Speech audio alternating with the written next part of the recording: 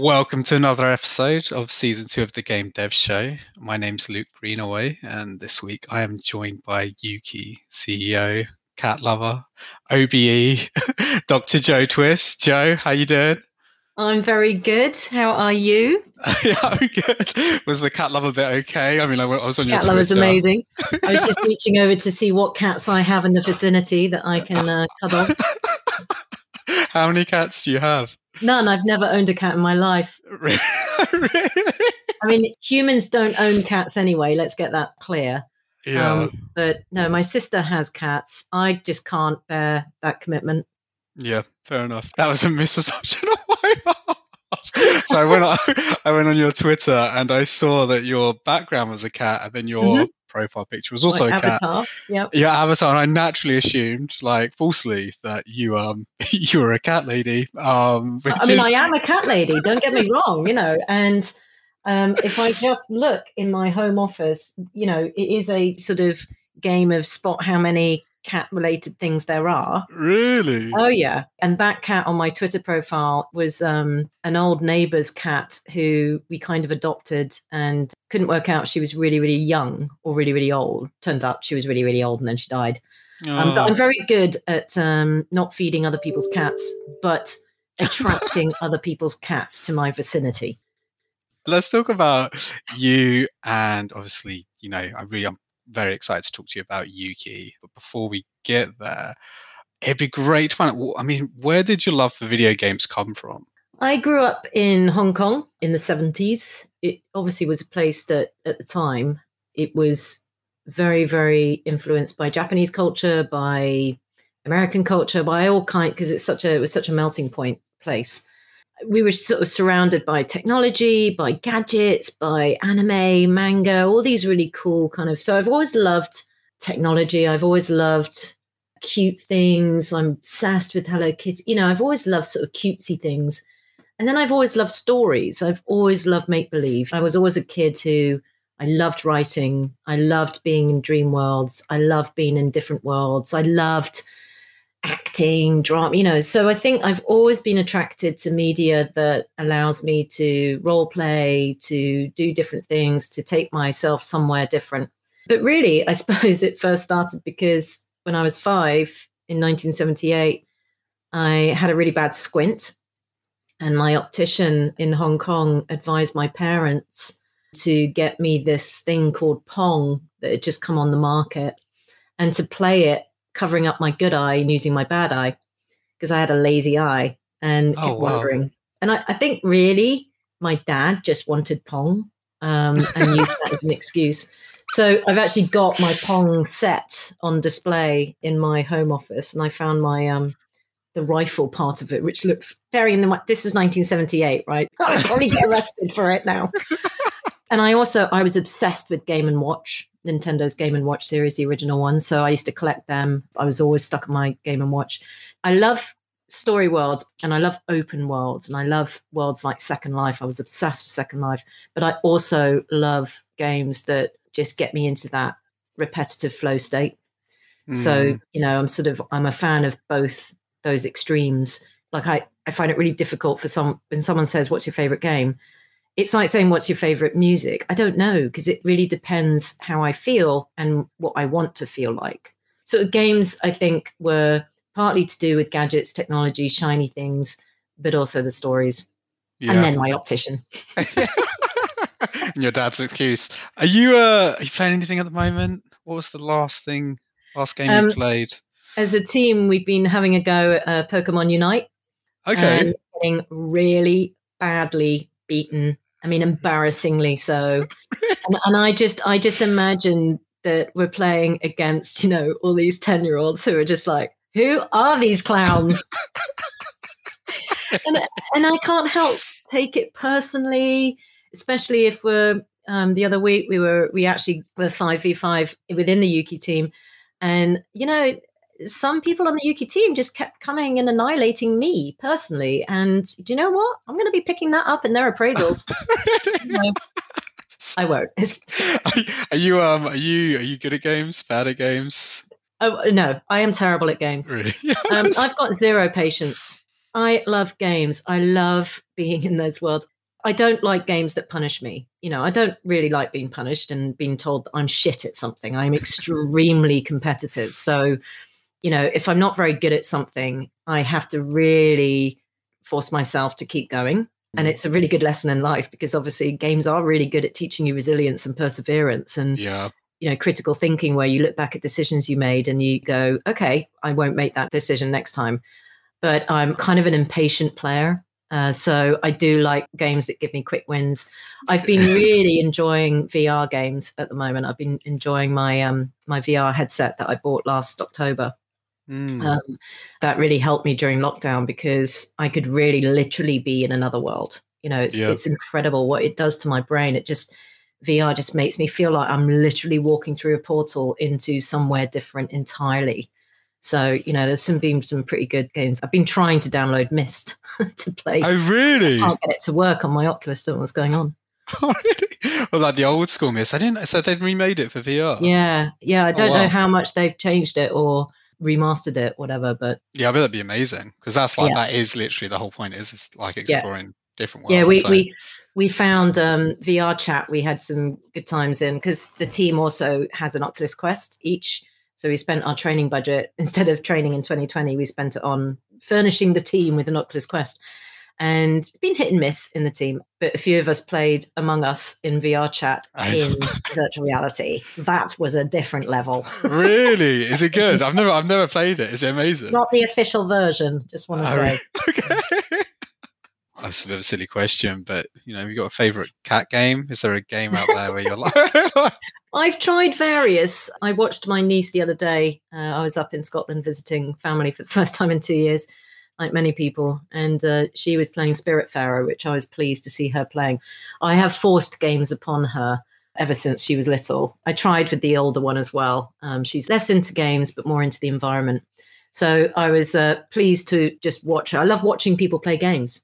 Game like Spiritfarer as well is quite therapeutic just to watch. And there's a lovely white cat creature in there. But no, there are not enough good cat games. Yeah. I think there's that game Stray, which I really want to try. Yeah, is that coming out on the PlayStation where you play as a stray cat, don't you? Yeah, I mean that appeals to me. Oh, but also I attended a metaverse event last night. Nice. And it was like an old Second Life meetup. Even Philip Rosedale was there, who was the CEO of Linden Labs that created Second Life. It was in this virtual world called Sign or Cine. I don't know what it's called. It was really clunky. But I couldn't work out how to properly customize my avatar. And I actually spent real money because I spent a lot of money in Second Life with so many different avatars, animations, hair, clothes, tons of stuff. And I attended this event. It was a panel event about the metaverse, building the metaverse with Matty Ball. And I was a cat. I bought a cat avatar. So I was able to go as a tabby cat right to the front of the stage, because it's a little bit more awkward if you're an avatar just going right up to the front of the stage instead of everyone sitting down. But as a cat, you can do what the hell you like. That's brilliant. I've got no words. I've got a photo. I posted it. Oh yeah, metaverse. That is it's the buzzword at the moment. I saw Facebook were going to invest. Was it 30,000 people they're going to hire to build metaverse? It'll be interesting to see where we are. Player one vibes, I'm sure. Yeah. But yeah, it's so exciting because the games industry has been building the metaverse since Muds and Moos, and we're in the business of that. We just call them different words, and it's these kind of hype cycles always come and go, and it's part of what destroyed Second Life in the first instance. But for me, it's about thinking about the metaverse as this fabric of the next generation of the internet. So it's all about, for me, standards, interoperability, accessibility. I'm not technical enough to do this myself, but I'm interested in the foundations, the ability to create this persistence layer of interactions or potential for interactions in new ways. Yeah, that's why I'm interested in seeing the benefits of how it is going to improve.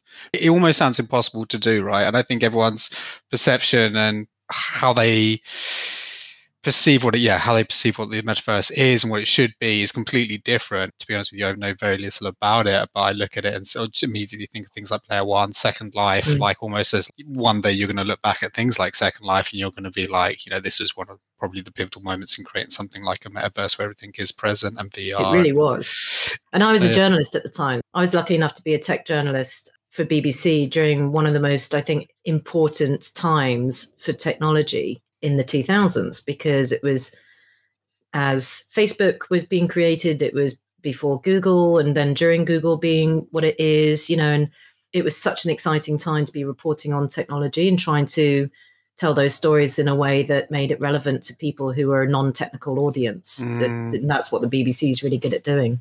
I want to ask you about the BBC actually, and obviously your time as a journalist.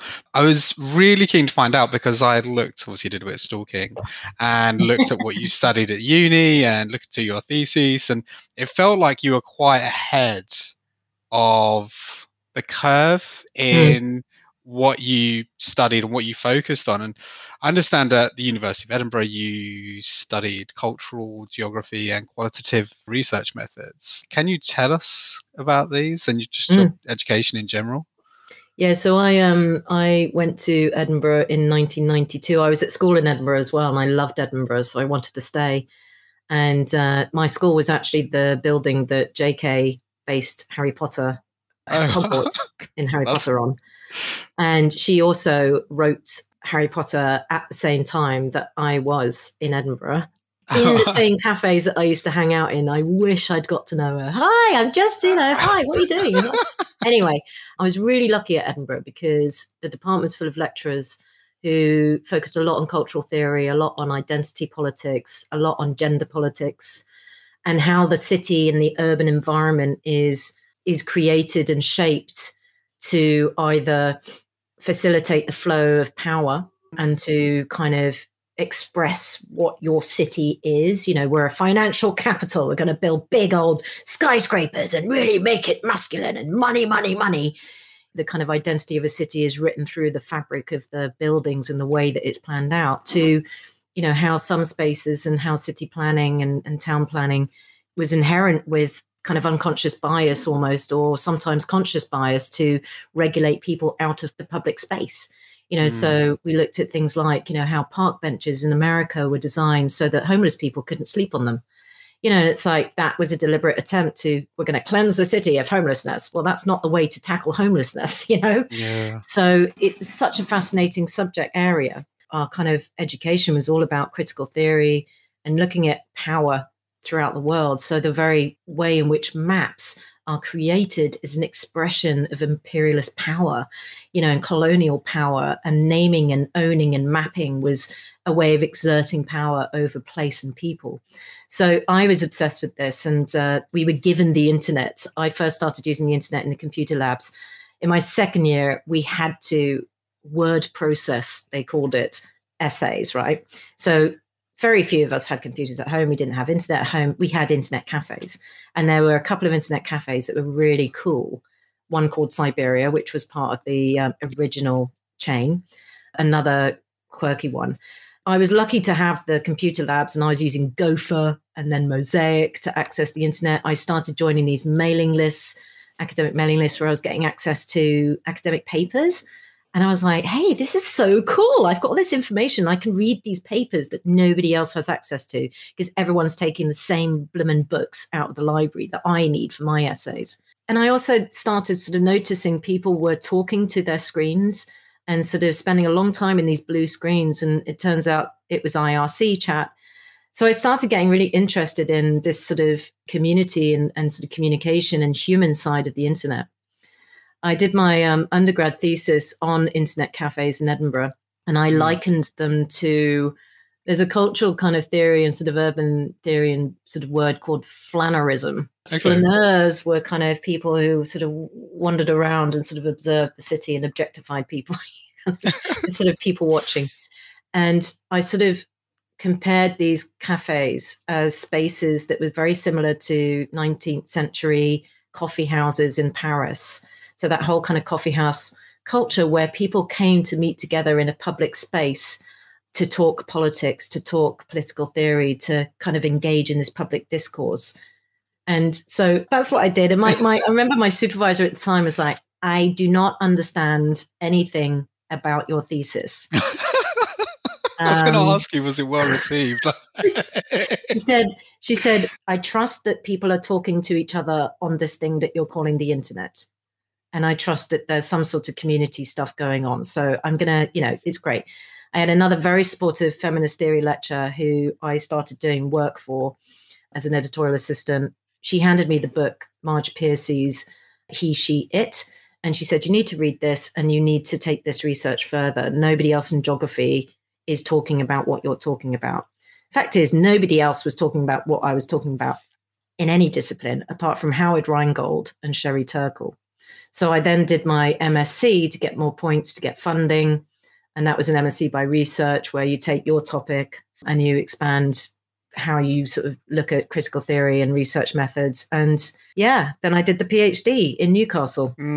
Yeah, how was that? Like, because that was in online communities. Well, again, this feels like it's so weird, because this feels like it was so far ahead, right? 30 years on, but if you look at like 20 years on, so I got awarded my PhD 20 years ago this year.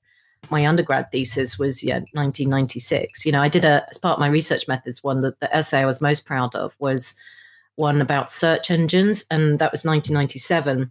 I got the highest mark for that. And this was before Google. So that was looking at search engines as the great encyclopedic and sort of mapping exercises of the Enlightenment. So I compared search engines to what happened in the Enlightenment and the sort of ordering of the world's knowledge, but then kind of warned that, ordering does not come without power relations. And we've got to be really careful. I didn't use the word sort of algorithms, but we've got to be really careful about how search engines are presenting information to us. It's got the potential to be this real democratization of power and information to the whole world. But there's always humans and algorithms involved. I guess you got quite disappointed with how it's I know what you're going to say. Because that is kind of like, it is, when you describe it from like your point of view back then, and like this period of enlightenment, and like all this information, obviously like the potential, and the internet still has the same potential, but actually how it's used is almost like a platform, often like, like social platforms. It almost feels like a factory for things like capitalism and things like this. And I think what I learned was nothing ever changes when humans are involved. Nothing. God, that's grim, isn't it? Isn't it? But actually what's helpful is that if you understand that, you can make change happen. I think you can't be utopianist about things. And I think I fell into the trap of being I was a technological utopianist. I was a total utopianist. And I also pushed back against my whole kind of concept of my thesis for my PhD was about looking at online communities and comparing them to how offline communities operate. I took a case study of kids living in Newham in East London who were part of this computer club, and they were very diverse, but they tended to stick with their own kind of cultural and social groups in face-to-face kind of relationships, whereas online, they could perform different aspects and try out different aspects of their identity and their subjectivity, and they could gather around a fandom, like Billie Piper was very popular at the time, so a couple of them are really engaged in the Billie Piper chat room and bulletin boards. And they started to explore aspects of their identity and talk to people and understand difference in a way that they couldn't face-to-face in their face-to-face kind of constructive communities. My central thesis was about pushing back against the idea that was very popular at the time and which Facebook really took on, and with quite bad consequences, which was that the internet and virtual communities was all about like-mindedness. It's not. Community is never about like-mindedness. Community is about difference and understanding difference, and trying to work your way through difference, and what was happening online was that people were gathering around a social object that they loved and encountering difference and negotiating that. You looked at how chat rooms would self-police and self-moderate, and the kind of self-regulation of communities is so important. You can't have that being effective if you just go, it's all about like-mindedness. No, it's not. Difference is critical. It's so interesting, and I suppose for you it must be so disappointing to actually see this potential. And I guess maybe that's obviously loops back to things like the metaverse, and maybe Mm, that's like a second opportunity to actually create something a bit more positive rather than being so focused on, I don't know, corporations, right? Like you said, people naturally end up being focused on their own requirements and their own wants, and unfortunately, that conflicts with community mm, often. So following uni, it's such a shame that we have to move on. But you went on to work for the BBC, which was mm, fantastic, and you were there for the best part of a decade. mm. I know you left briefly for like 18 months to work at the Institute of Public Policy Research Yeah. before returning to the BBC. Can you walk us through this decade in your different roles? Mm. Like summarize that journey. It's quite a Yeah. long period to summarize. Well, when I finished the PhD, I was like, right, I have literally no idea what I should do with this because it's really tough. Most people give up doing a PhD because they feel isolated because you're the only one who's interested in this particular topic, right? So you've got to confront that. But also, the internet bubble was just bursting in 2000, and I just didn't really have much confidence in what I'd done because it's such a hard slog. And if you're feeling like no one understands what you're saying, it's quite lonely. So I didn't know what to do. In those days, you could look through the Guardian newspaper, actual newspaper, and circle jobs. And I saw a job advertised for BBC Newsround, and they were looking for a producer and a researcher to build their first online team. I just thought, hey, they used the words virtual community. And I was like, I've just done a PhD on young people and virtual communities. Surely they're going to hire me. I pitched in my CV. I was told that I had zero qualifications for this, but to come in for an interview anyway, because my PhD sounded interesting and they created a researcher job. So I hadn't intended to be a journalist, but it was at the height of Harry Potter mania. And it was fantastic. So I spent 3 years there. And then I was keen to go into grown up journalism and tech journalism. So that was where I really cut my teeth and just got to do the most amazing things and interview the most amazing people, as well as talk to, every opportunity. Even then, BBC was very scared about games, but every opportunity I wanted to, really talk about game worlds, but more in the sort of human side, less about a game review and more about Myst and what that was doing with people and parent and kid relationship, all that kind of stuff. My editor, Alf Hamida, at the time was really supportive of that. He was a massive games fan as well. The IPPR was the worst year of my life because I was heading up digital society research, but they were only interested in blogs. And I was like, that's so 5 years ago. You should be interested in virtual worlds and games. And, you could do whole kind of climate change kind of activations in Second Life. These are giant simulations of what you could do in the future, and it was just a real mismatch. So I came back to BBC and I fell into multi-platform channel editor for BBC Three, working with the controller directly at that time. And everyone thought I was his PA when they would come over, because that's what happens when you're a woman in the 2000s. That was great. We did some really innovative stuff. I had to then stop the BBC Three team when they were redoing their website. They wanted to build Second Life. And I said, you can't build Second Life, but we can have avatars wandering around the channel website. It's like, no, okay, I really like the enthusiasm and I'm glad you're embracing this, but no, I think people just want to see what's on telly and I you don't can know. build the communities in different ways. But we did some really innovative stuff. So we were the first channel outside of news before iPlayer to broadcast or simulcast, we used to call it, online. So you could watch BBC Three on the internet. Nobody else in the BBC was doing that. We also piloted 5 new dramas and we put it to an audience vote as to which one they wanted to see commission into full series. And that was Being Human 1. Being Human became a massive success. We worked really hard and I was commissioning a lot of the stuff around the channel and really pushing the let's do a production blog, and the team was all really coming up with amazing ideas of what they should be doing. So we were publishing kind of early concept art of some of the characters, really trying to get that buzz. And so there was so much learning that we did. And then I moved into entertainment, but I had to look after things like Strictly Come Dancing and Top Gear. But I did commission one of the most successful things, which was the online only Connect But at that time, like BBC was so afraid, like the TV teams would be so afraid of the internet pulling eyes away from the TV programs. Like, no, like we had to fight tooth and nail for Strictly Come Dancing to mention the website. Really? Gee, And it's we had mad, to do isn't it? some really silly things because we had restrictions of what we could do with various talents. So the only thing I could do, and the only thing I was allowed to touch with Top Gear, because the commercial arm of BBC did the games and everything else. And I was like, I'm in entertainment. Surely I should be commissioning games, right? Mm. And the stuff that we did, it ended up being so successful. You know, we commissioned the Eurovision Red Button karaoke sing-along because I couldn't use the talent for Top Gear. It was all deals signed up with commercial arm.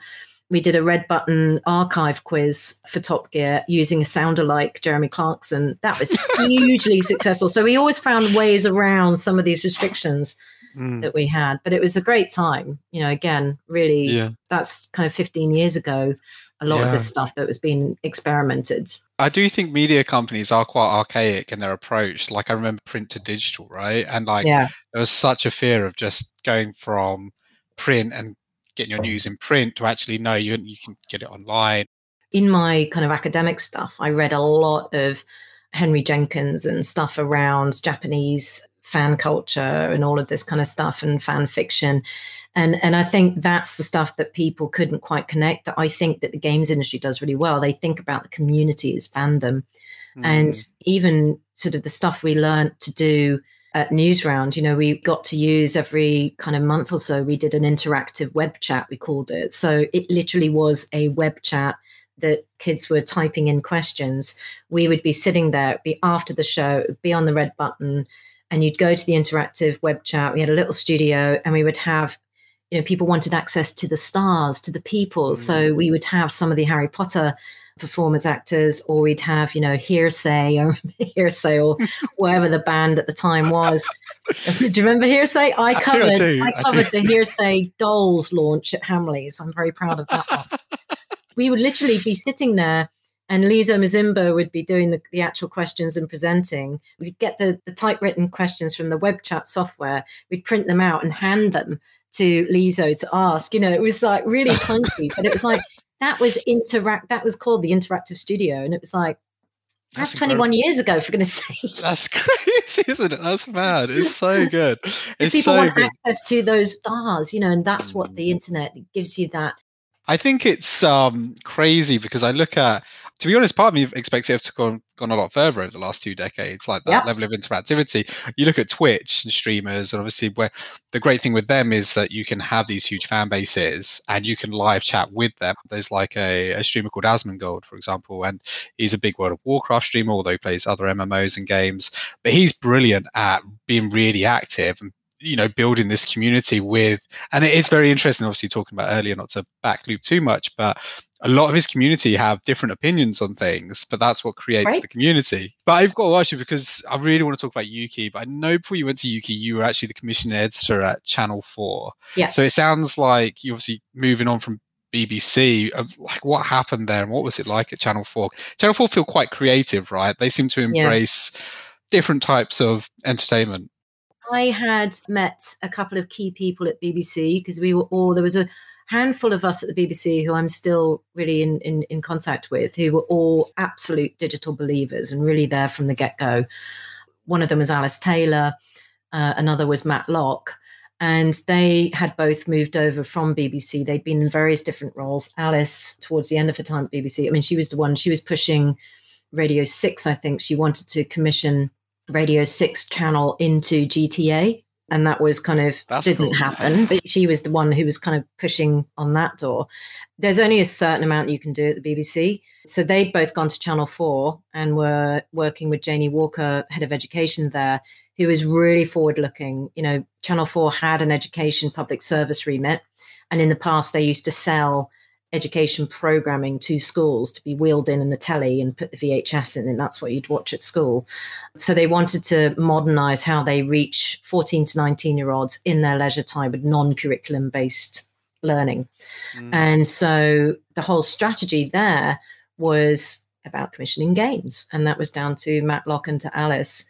And then Matt went to cover someone's maternity leave, and Alice said to me, look, you're so frustrated at the BBC because you're not allowed to commission games, you're not allowed to commission comic books, and I know you want to do all of that. Because by that stage, having got to know her a little bit at BBC, we were all kind of comrades in arms. I pitched my hat in for that job, worked with Alice really closely, and Joe Roach as well, and Margaret Robertson, and we were a really happy band there for some time. Alice had already commissioned some really fantastic stuff like The Curfew, made by Little Loud in Brighton, winning BAFTAs, doing some incredible stuff. And that, I think, was so critical. And I got to cut my teeth on some really great projects, again, working with Little Loud and Preloaded, and really fantastic companies who really understood free-to-play games. It wasn't free to play in the way that we think of them now. They were just free to play. There was no monetization. Free to play. Exactly. But really kind of tackling important themes like body image or surveillance or privacy or food health, so some really great projects. And it was really good fun. And then it kind of went a little bit sort of pear-shaped because I think Channel 4 didn't really understand games at that time. And this opportunity at UKIE came along, and I remember thinking, I was approached about it. I was headhunted for the job, and I remember thinking, what the hell is a trade association? Isn't that where you go when you're at the end of your career and you're ready to kind of retire? Can you tell us about it? Tell us about UKIE and obviously your role, because you've been there nine and a half years. Yeah, it'll be 10 years in January. I mean, it's the longest I've been in one organization, and I think it's such a privileged role that I have. I'm so fortunate to be in this job and to work with the people I work with. At the time, UKIE had just, in 2010, UKIE had rebranded from ELSPA. And ELSPA was created in 1989, and it was mostly a publishers association because that's what existed in the UK, and just that's what the business models were. It was all about box products. Then things were changing. So it rebranded. It wanted to change who it represented. It wanted to open its doors to developers. And so they were bringing in new leadership to do that. And I got the job. So a lot of it was hilarious. I always remember the first time I came in to meet the team. It was at Christmas, just before I was starting the job, which was going to be in the first week in January in 2012. And I was also invited to the board Christmas lunch as well, which was a kind of like, oh, hello. And I remember just walking into the room and I think people were just a bit kind of, oh. So daunting. Yeah. And also people didn't know how old I was. I think they thought I was a lot younger than I actually am, which is flattering. But also I think people were like, why have we got this young person? I was 40. I would have taken that. I would have been like, I've rolled with it, Yeah, exactly. I'm like, I'm not going to, But I think it was this weird thing because people were like, oh, someone from outside the games industry. And I never quite understood what they meant by that. And I was like, well, what do you mean by that? Just because I haven't worked at a big publisher or a development company doesn't mean I'm not, I've been in interactive entertainment all my career. Yeah. Really. I saw the games industry as very much sort of looking at what games in a traditional sense were, whereas I'd always been interested in games as much bigger, much wider, much more about these canvases, these worlds, these story worlds, or these, this incredible creativity that's really driving and defining entertainment for a modern age. So I guess that's where, so I was like, well, whatever. I commissioned a lot of games, by the way. I even commissioned Poacher Patrol on Newsround, if anyone played that, and we commissioned other games, So I'm really privileged to work with the people. And I like to see UKIE as a kind of a really great place to cut your teeth in the games industry. So we've got quite a lot of people who might be in their first or second job, and they get to experience, you've got to know everything about the games industry because we're dealing with over 530 companies as members, but the whole sector. They might be a mobile games company. They have different business models. They might be console. They might be a service company, a tech, so the whole you need to know a lot about a lot. And I think that's a great place to be. I've always been someone who wants to know everything, right? Yeah. I might not be expert at anything. And that's a skill I learned as a journalist because I had to do interviews. I was also covering stories about the techie side of science. So I was doing a lot of stories about drones and about, we called them unmanned aerial vehicles at that time. Oh yeah, UAVs. UAVs, and I had to do, nanocomputing and nanotechnology. I don't know about these things. So you really had to, as a journalist, when you were doing an interview and talking to the world's expert, you really had to kind of, what's the word? Bullshit your way through? I don't know. So you just had to kind of take in a lot. So I guess I learned that skill to be able to just know just enough about the things that are important. This job is constantly challenging and different because the industry is constantly moving, shifting, changing, innovating, creating. I never want to leave the games industry because it's full of the most incredible people that I have been outside the industry. And I would really miss working with the people I work with. It's incredibly unique like that. I think the best thing about, and obviously extremely lucky to do this podcast, for example, and meet like people like yourself and a lot of founders of small indie studios, which have gone on to be like huge studios and developers and publishers. And the most brilliant thing is, I think everyone seems so modest and humble. I know it sounds crazy, but everyone's here for the same reason. They want to create games or help the industry create, right? Like, and there is a genuine passion that the games industry just has. It's a combination of people, passion, and creativity, which really is such a fantastic mix. That is, I almost feel like completely unique, because a lot of people are more introverted in some ways, but then when you start talking about certain elements and certain like factors within the industry, or talking about them personally, everyone's got such a great story without sounding like too cheesy. It's just it's brilliant. And I think to your point about like walking in and it being like Christmas, like obviously being there for Christmas dinner and this, which sounds like hell, I do think that's probably one of the weaknesses of the industry. When companies are recruiting, they're trying to recruit people who've got experience within the industry, but they forget the industry is still extremely young. And when I now recruit, like I learned this a couple of years ago, it's actually about recruiting people who love games, and they generally just succeed because they've got so much passion and they want to absorb all that knowledge as quickly as possible and then just learn the skill, right? Like if you're doing sales, learn that skill. If it's something technical, you can learn it, but you can't teach passion. Absolutely. How has the industry changed, right, during your role? Because obviously it's nearly a decade. It's a long time to see a lot of change. Yeah, and again, I think, with much in life, everything's about timing. I sort of arrived at a really good time when the mobile apps ecosystem was just beginning to start to flourish. So you saw a lot more kind of mobile developers and development happening. Internet was getting stronger in terms of just our broadband infrastructure. So business that results in changing business models. I mean, if you look at in the past, I did a lot of reporting on what was happening in Korea when I was a tech journalist, and I got to interview Jonathan Fatality Wendell, as the sports professional when I was a journalist and stuff. But I was always fascinated. And again, I think that's where my geography brain came in. If you track where a lot of innovative companies or a lot of kind of innovation in game worlds or popular culture happens with technology, it's always where you've got really strong broadband. And so Korea, they had 100 meg broadband, in 2000s. And they have cities that are not so spread out. They're spread out, but they're very vertical buildings. So it's easier to cable up a whole building. So it's different to the kind of geography of the UK. And it really frustrated me that for a long time, we just didn't have the internet capability to innovate in terms of how we deliver content. And now you see we do, and you're seeing streaming, cloud gaming, all these incredible kind of innovations which shift business models into different areas. So I think that over the last 10 years, I joined just at the right time to take all the credit, clearly, for Next Gen Skills campaign, which got computer science back onto curriculum, but really the credit belongs with Ian Livingston and co. But we did at UKIE, we led that whole campaign, which had Google and Microsoft and British Computer Society and all sorts of other people who wanted the same thing.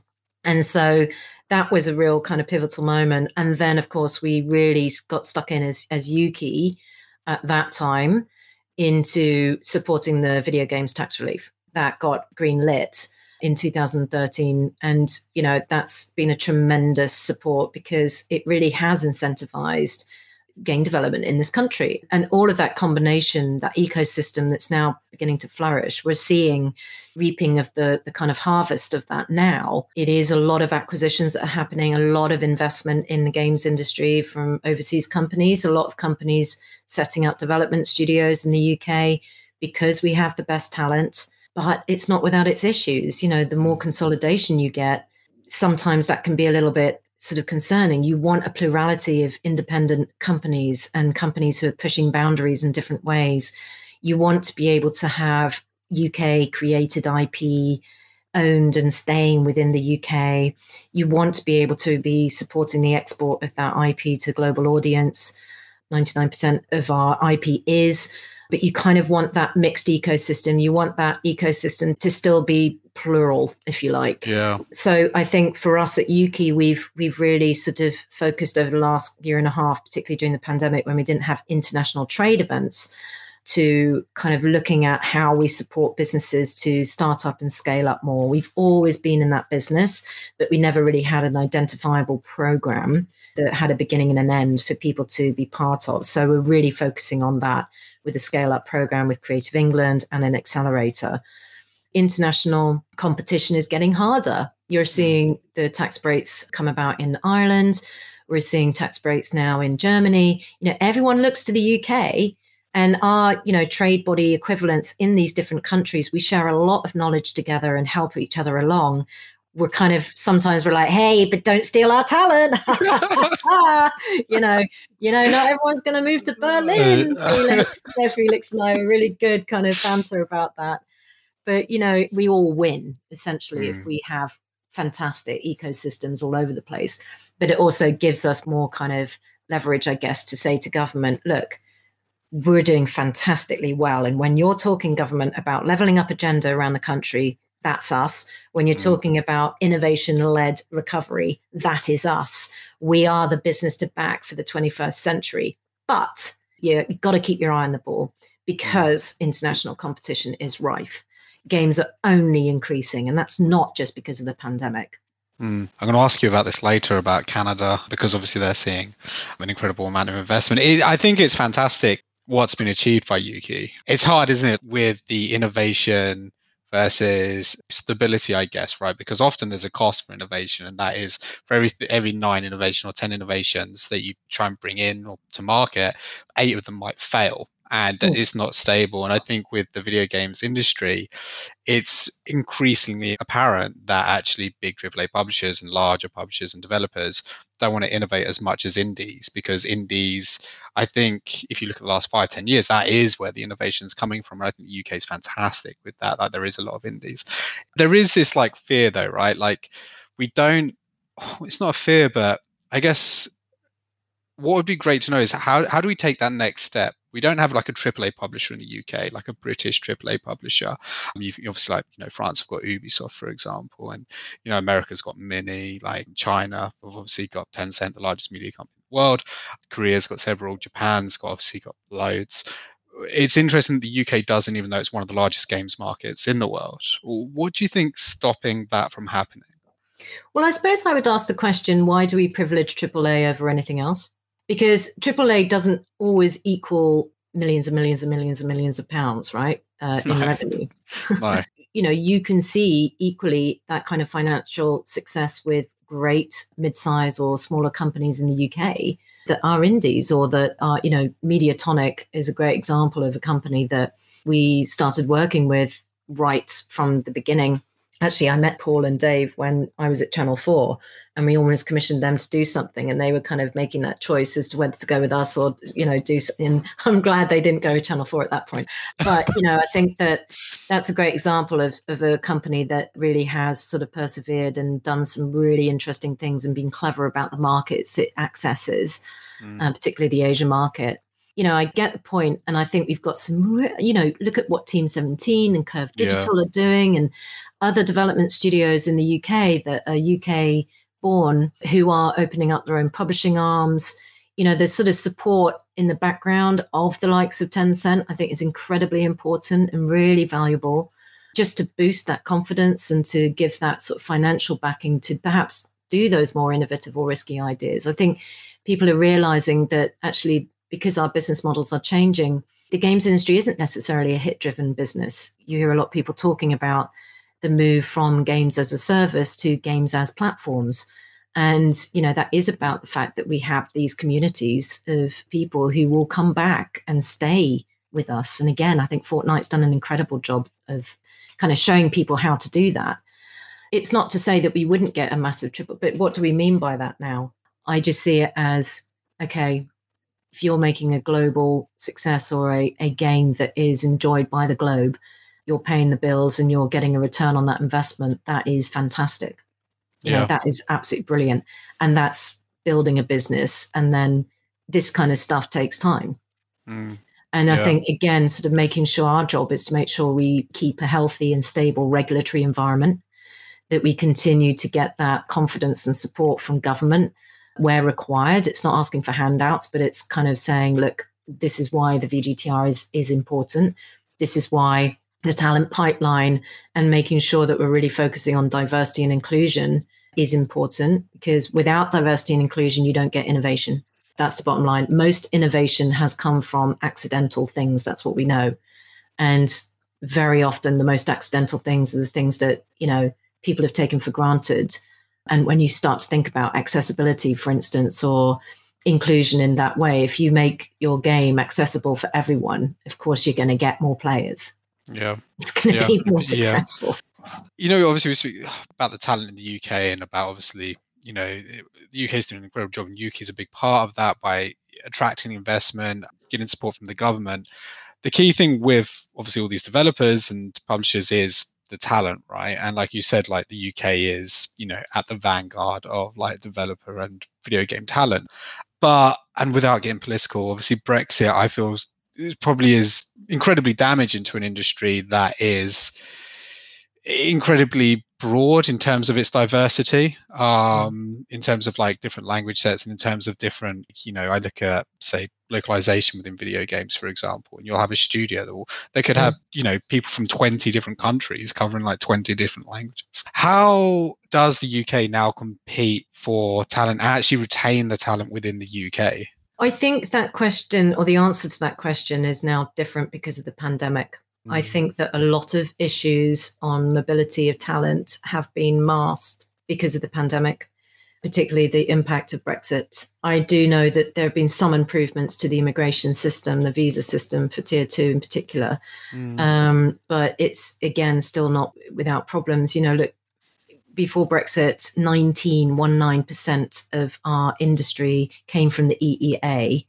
And that's really important. And we had a huge amount of international outside of EU talent as well.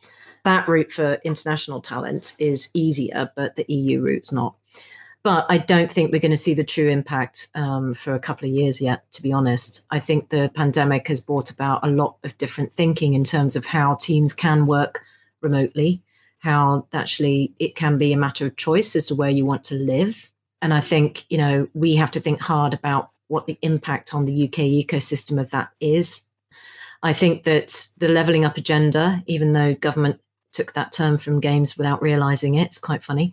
I think it's a really important one. And, I think a lot of people know through their own experiences of the pandemic, how much it's been interesting to kind of spend money where you have been allowed out, to stay local and actually spending money in your local economy rather than going into London or going into Manchester or going into Glasgow.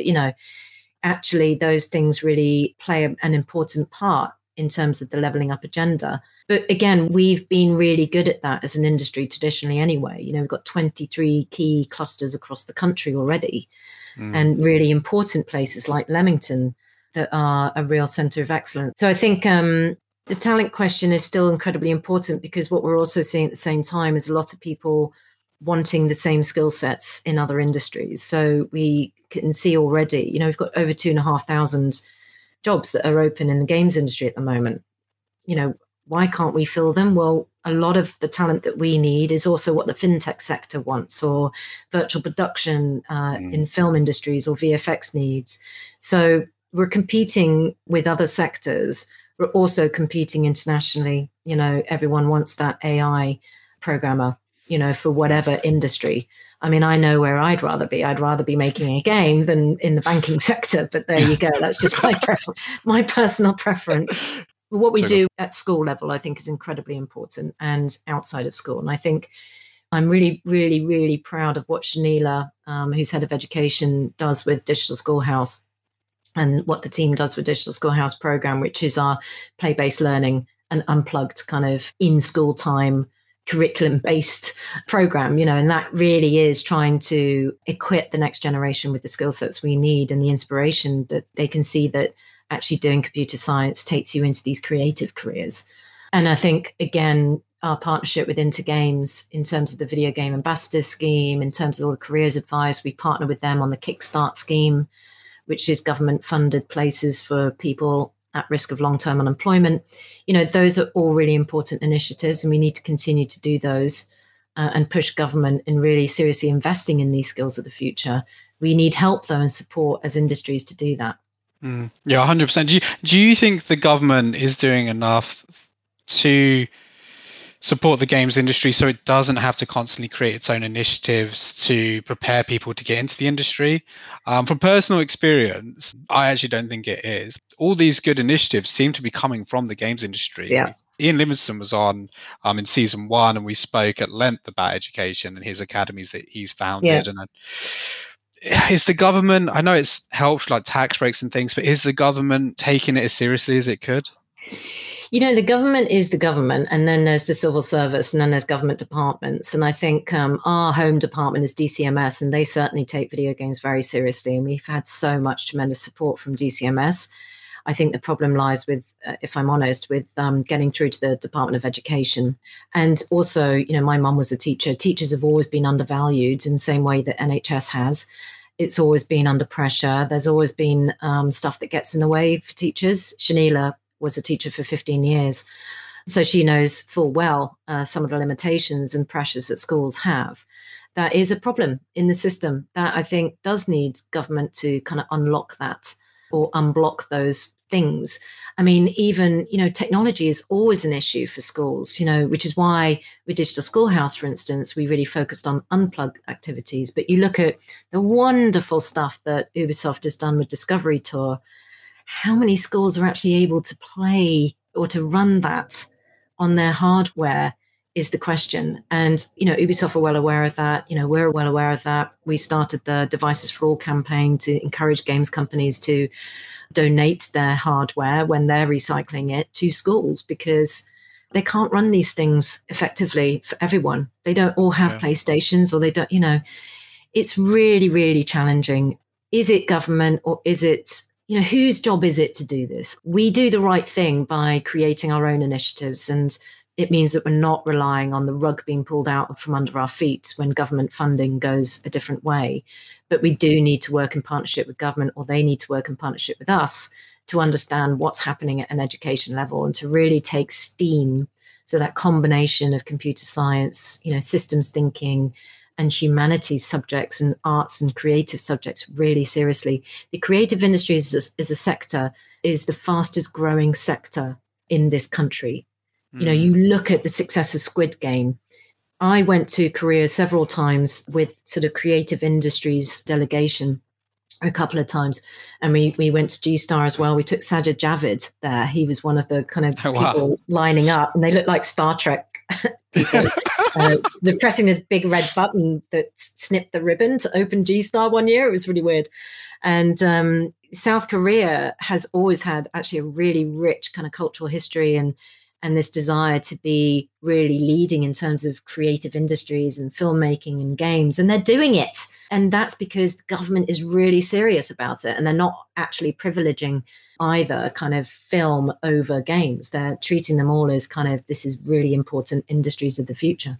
Yeah, and I don't think the game can do much more than it already has to prove like its value. It's obviously now larger than film and music combined as an industry. I love that you're so interactive with the community, right? Like, you're so vocal. I know you've just got back from Develop, where you've been just staying in touch. I can see you laughing because I know you're just like, go. I think it's fantastic because it shows such a investment, I suppose, a personal investment as well, obviously, of course, as a professional investment.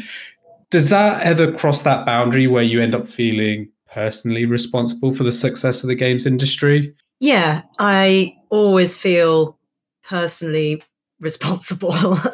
It's difficult because obviously we don't make games, we're not publishing games as UKIE, but we do provide that sort of guidance and leadership, I guess, in terms of industry best practice, guidance that companies need.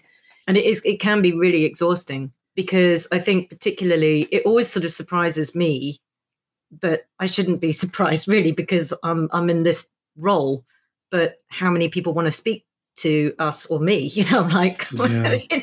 I don't have any answers either. And people do sort of look to us as an organization for answers. And that is really important. And it's not that I don't have any answers, but you do feel sometimes that pressure if you don't know what the future holds for the industry, for instance, which was the title of my talk, which George on my team submitted on my behalf. So I'm going to blame it.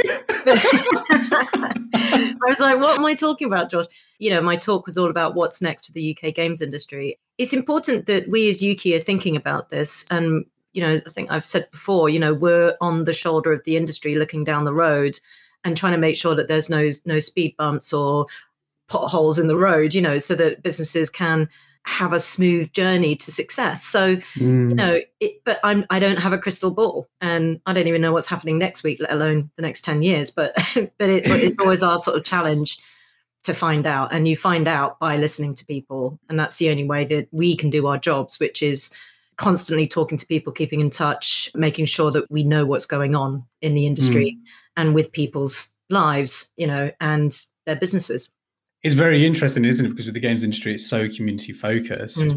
And sometimes, and I think it's from no fault of their own, I don't think it's on purpose, but sometimes developers, especially larger publishers, can become quite insulated because obviously they're just focusing on getting content out and they don't always hear the community voice. And often you'll see, like on forums and things like this, that communities are very vocal when developers don't get back to them. So I can only imagine that pressure is then exemplified when it's actually the developers within the UK who are chasing you and publishers who are chasing you for you to give them feedback and for you to help them and guide them. You did touch on it then, and I know you don't have a crystal ball, but where would you? It'd be crazy if you did. But where would you like to see the UK's games industry in 5 years? Where do you think? Not where will it be? Because, like you said, I think that's almost impossible to predict. But where would you like it to be, and how do we get there? Well, that's going to be the focus of a big bit of work that we're going to do towards the end of this year, and hopefully publish in this sort of vision of the industry. And again, it's about asking the industry that question. Depending on what kind of businesses they are. I think the announcement of the partnership that we have with Creative England on the accelerator program is really important, and the scale up program, which we've been doing with them as well, because, the amount of interest in consolidation and acquisitions, investments that's been happening over the last 18 months has been extraordinary. That's a real signal of confidence in the UK games industry, but we need to maintain that kind of level of fresh businesses starting up, scaling up, being created. Because, if you get consolidation, you sometimes have a concern about, is the industry a little bit more vulnerable? Is it as diverse in terms of an ecosystem as it could be? That's where, I think we've gone through a really interesting golden decade, I would say, of game development and businesses in the UK. And largely that is down to initiatives like the video games tax relief or that kind of support, which has really helped de-risk and really helped, again, to make the UK an attractive place to set up your studio. So that is a really positive sign. But again, we need to maintain that competitiveness. So I want to see the next 10 years as another golden age, where we're seeing all kinds of different businesses, again, start up. And I think what's really interesting is because, we have a lot of people who have been in the industry 30, 40 years, for as long as the industry's been around. And it's a lot of those people who then sort of will be going on to start up another business, or, and that's what's really interesting. You sort of look at acquisitions and investments, and then you look at the leadership of those companies and you go, I wonder if they're now going to do something else that's really interesting and exciting. It's I love this industry because it's always moving and there's always something new to be talking about. Apparently, I thought develop conference sessions this year would be buzzword bingo for metaverse. but apparently it was buzzword bingo for NFTs, and that's something that nobody knew what an NFT was 2 years ago. So, there's always really interesting things happening in the industry, and that opens up new opportunities. And that's where our role as UKIE is to make sure that there's no sort of regulatory threats or dangers down the road that will get in the way of that kind of innovation thriving, but also that businesses are able to start up and to take advantage of these new things in exciting ways. With something like NFTs and like the metaverse, it must be incredibly challenging, because it's like there has to be some form of regulation, but at the same time, you don't want it to be that in the UK, for some like absurd reason, we almost like handicap and restrict our developers, when, say, in the US, like Germany, France, other parts of the world, they're encouraging the use of NFT development within like interactive media. It's interesting to see where it goes. I know obviously Steam recently said they won't accept them, but then Epic were like, well, we will, right? So, that's always a lovely dance to watch with those two. Yeah. I've got to ask you, because obviously like we're talking about this long-term plan, and I think a big part, and it's something that comes up on a lot of the episodes on the podcast, and this is from like with guests across the world, is diversity and inclusion within video games, and how it's making great strides, but occasionally there will be, well, not occasionally, but there are often stories breaking where those strides are, it's like 2 steps forward, 1 step back. Within the UK, I think the UK is obviously incredibly diverse. It's got an incredibly diverse culture, like within London, within its major cities. It's fantastic. It's really, really cool. It's one of the best things about the UK. How do we make the games industry more diverse and consistently, not just like a trending moment, but how do we actually instill real change? Yeah, it's so important, because diversity is the engine of creativity and innovation ultimately. And we have very diverse players around the world, 3 billion diverse players, and even more to come. So you need to be appealing to different kinds of people with your entertainment experiences and storytelling. So diversity, it's not just a thing that you sort of think about over there as something separate or something that you need to do. It is absolutely integral to a successful sector and a successful society, really. We launched the Raise the Game pledge with some founding partners 2 years ago, and it's coming up to 2-year anniversary in February. And at the same time, we'll launch the results of the second census of the games industry. And we're hoping to get double the amount of responses that we had in the first census. And that report was really important, because alongside the pledge, which was centered around 3 pillars, which was, helping companies to recruit more diversely, create inclusive workplace cultures, and to diversify on-screen representation. Those were the 3 pillars. But the report itself, the census, really delved down into lots of detail around, age, ethnicity, gender, sexuality, sexual orientation, neurodiversity, anxiety, mental health issues. It really was quite important to take that intersectional look at who we are. And hopefully the second census will show that things have moved on in a positive way. I really hope they have. And I think they have, because certainly over the last 2 or 3 years, there's been a lot more activity, a lot more community groups setting up and networks that are supporting diversity in the industry. One of the most important sort of diversity aspects for me is, I think neurodiversity is often not talked about in other sectors. And I think it's something like 11% of our industry is neurodiverse. That's very significant. And that is really important as well, because there's a real pathway. It's a really positive story that this industry actually attracts a lot of people who think differently. And that's what's required in our games. It's what's required when we're problem solving. It's what's required when you're being creative. I think one of the other really important diversity indicators is socioeconomics. And the first census showed us that we were extremely middle class. And that's not necessarily a bad thing, but it's not a great thing, because how are we going to go about attracting people from different socioeconomic groups? We shouldn't be insisting perhaps that everyone has a degree, for instance. We just advertise 2 jobs at the moment. We've got 2 jobs live. And obviously they're not developer jobs or anything. I deleted the requirement to have a university degree, because I was like, why do we do that? I mean, what's that sort of saying? Yeah. And, one of my team members said, well, this is what it says to me. This is why we have it. And I said, I just don't think it's needed. Let's see what happens if we don't include it. And we know that a lot of our jobs are highly skilled and require quite high level of expertise, which is often degree level. So programming in particular. But then we also know a lot of people who are self-taught, who didn't get the opportunity to do computer science at school. So are self-taught and passionate about programming. Yeah, that's how the industry was created in the first place. Yeah. So, for me, and going to university in the UK, unless you are Scottish, not just in Scotland, costs a lot of money. And so that's an immediate barrier for a lot of people. We and others, we partner with Intergames to make sure that we're really trying to talk about careers and the different roles and pathways into the industry at school level, because a lot of stereotypes still exist. A lot of kids have parents or carers who want them to be accountants or lawyers or doctors because they still think that those are proper jobs, Yeah. And I tell the kids, if I do a school talk, I tell you tell your parents that those are the jobs that the robots are going to take over first. Okay. There you go. Okay.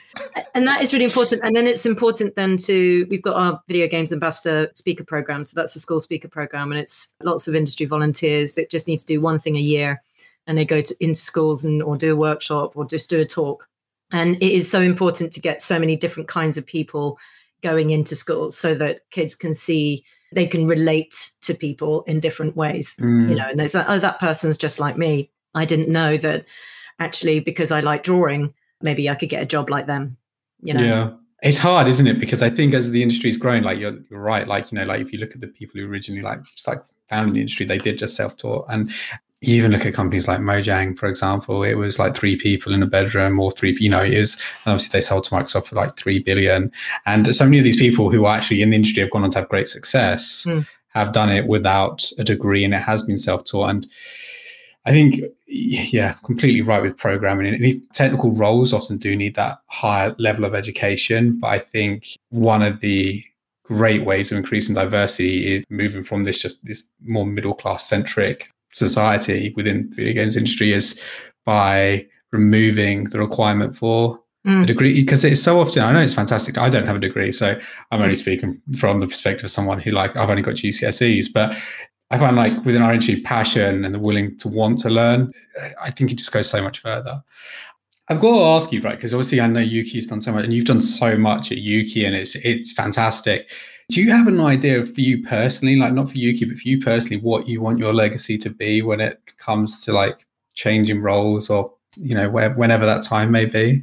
I really don't know. I just want to do the best job that I can and eventually sort of leave proud in knowing that I created a really great place to work. I hope we have. UKIE is a really, I think, brilliant place to cut your teeth in the industry. I love having people who, it's their first or second job at UKIE, and they're getting to know everything about the games industry in the space of a year. And then they can decide where they want to go.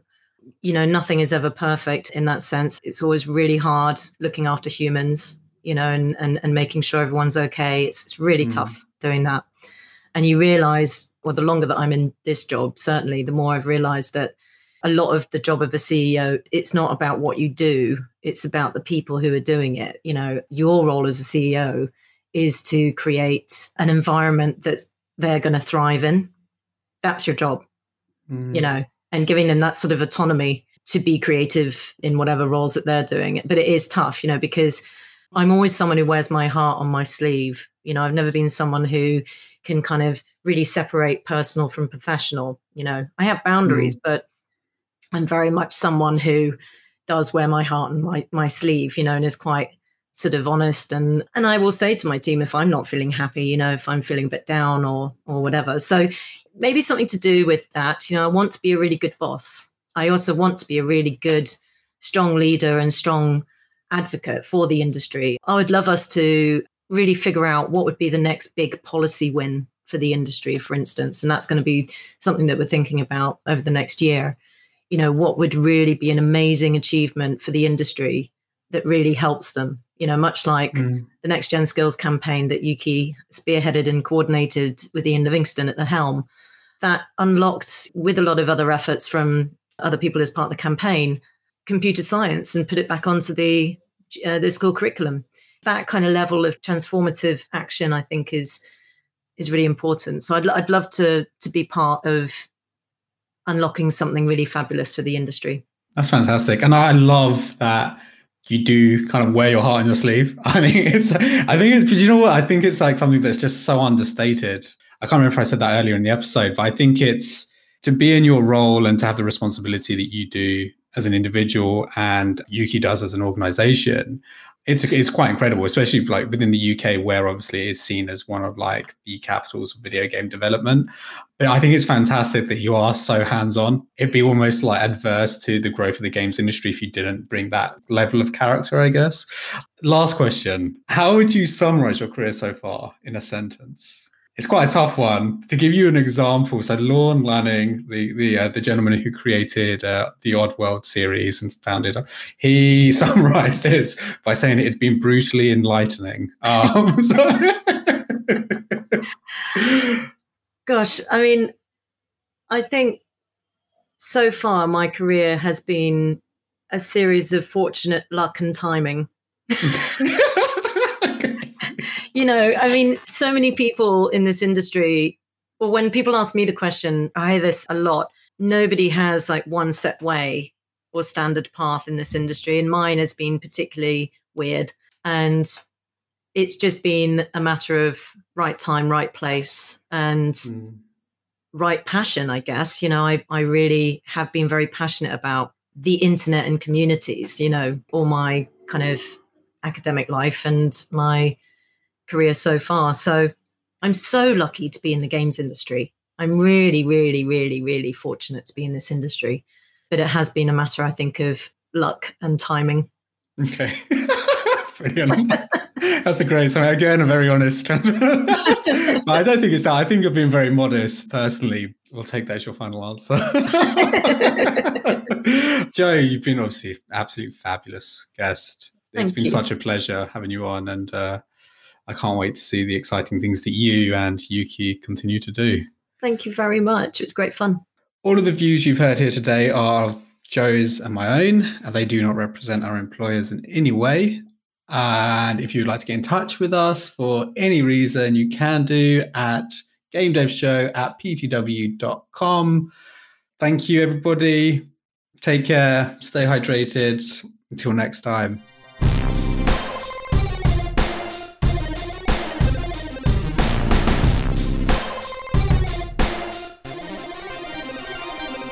Game over.